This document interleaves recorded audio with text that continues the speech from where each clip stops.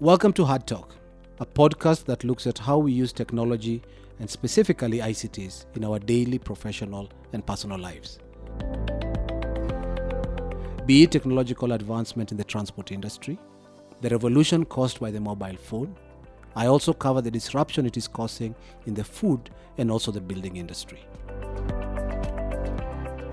I'm your host, Robert Yawe, an ICT practitioner with over 30 years experience.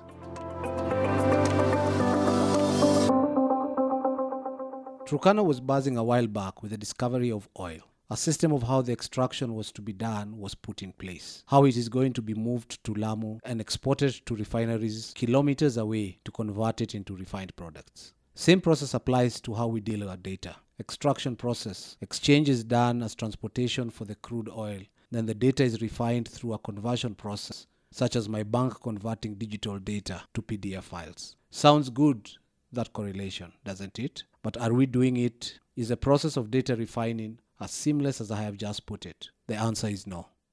Synaptic Solutions is an ICT company dedicated to enabling infrastructure visibility.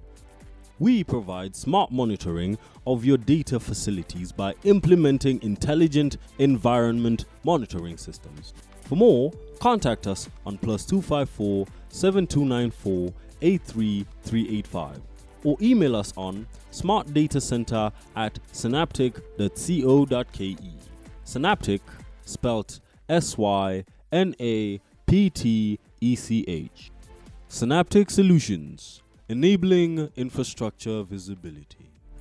In this episode, I'll be discussing case of preaching wine and drinking water. We are always discussing data as the new oil, but yet many of us are riding bicycles. At various conferences during the coming year, you'll hear people talk about big data, AI, and all these other big buzzwords. But many a time, this will be nothing more than people who are preaching one thing but consuming something else. For the last 5 or so years, I've been requesting my bank to give me my bank statement in a machine-readable form. For some reason, they believe that a PDF is a machine-readable format, not understanding that this would require conversion to allow me to upload the data into my accounting or financial systems. It's no different from our great friends Safaricom on the other end, who give me my M-Pesa statement in PDF format instead of giving it to me in CSV or in XML so that I can import this into my various other applications to be able to extract information from this. Safaricom walks around telling us how they are leading technology company. Yet, some of these acts, they are unable to give me data in a form that I can make use of it. Many of times you'll ask, why? And I've done this. I have talked to many of them.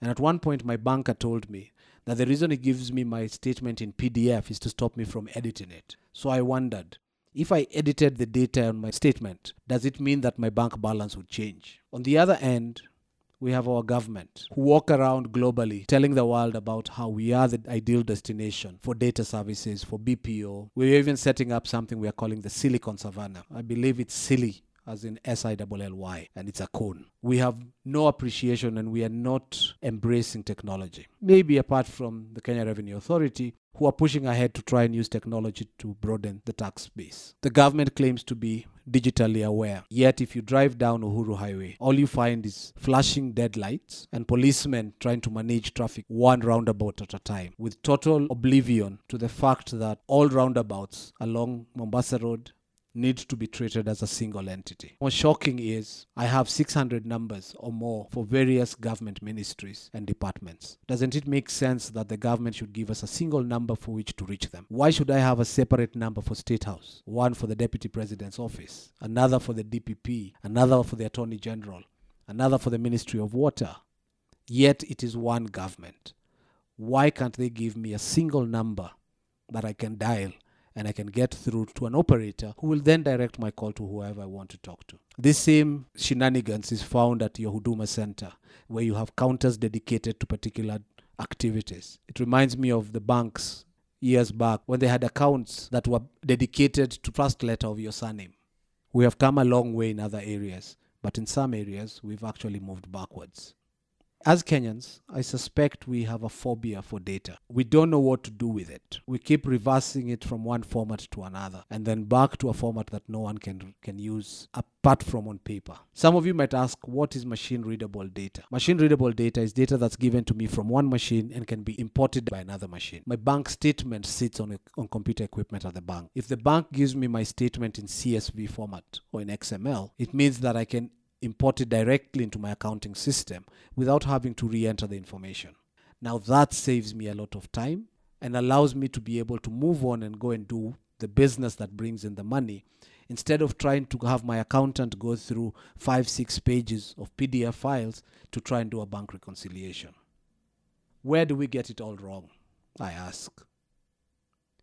We get it wrong because we are afraid of data. Many times I keep hearing statements like, data is the new oil. If data was the new oil, then why is it that the extraction of oil in Turkana seems to get more mileage and more visibility than the extraction of other kinds of data and its analysis? We need to embrace data as what is critical to producing information, and from there, what is critical to get AI. AVTech is a leading systems integrator that provides environmental monitoring for your data center, server rooms, and even cold storage facilities. We are inspiring imagination. We are striving for innovation. Together, we are advancing world-class integration. These products are available in Kenya from Synaptech Solutions. AVTech, IT and facilities environment monitoring made easy. What needs to be done for us to move forward on this issue? What I would say is, unless as an individual you have the habit of collecting and analyzing data, don't expect this to transition to anywhere else. Unfortunately, just like the oil that we'll be extracting into Turkana, putting into a brand new pipeline that is heated to be able to carry that sticky stuff down to Lamu, where we'll put it on a foreign ship and ship it off to a foreign land where it will be refined and then shipped back to us as an end product. That's exactly what we do with our data. You pack up your data today, ship it off to Facebook, to Twitter, to WhatsApp, who then analyze it and then come back and use the same to extract from us money and to also learn patterns. Why machine readable data should be taken seriously in this day and age? The volume of data we are generating is of too high a volume for a human to be able to analyze. So the quicker we get to the point where we allow machines to talk to each other, the faster we'll get towards a knowledge economy. This podcast is hosted by Robert Yahweh, and the content is based on articles written on the monthly magazine CIO East Africa. Production is done by Acute Media.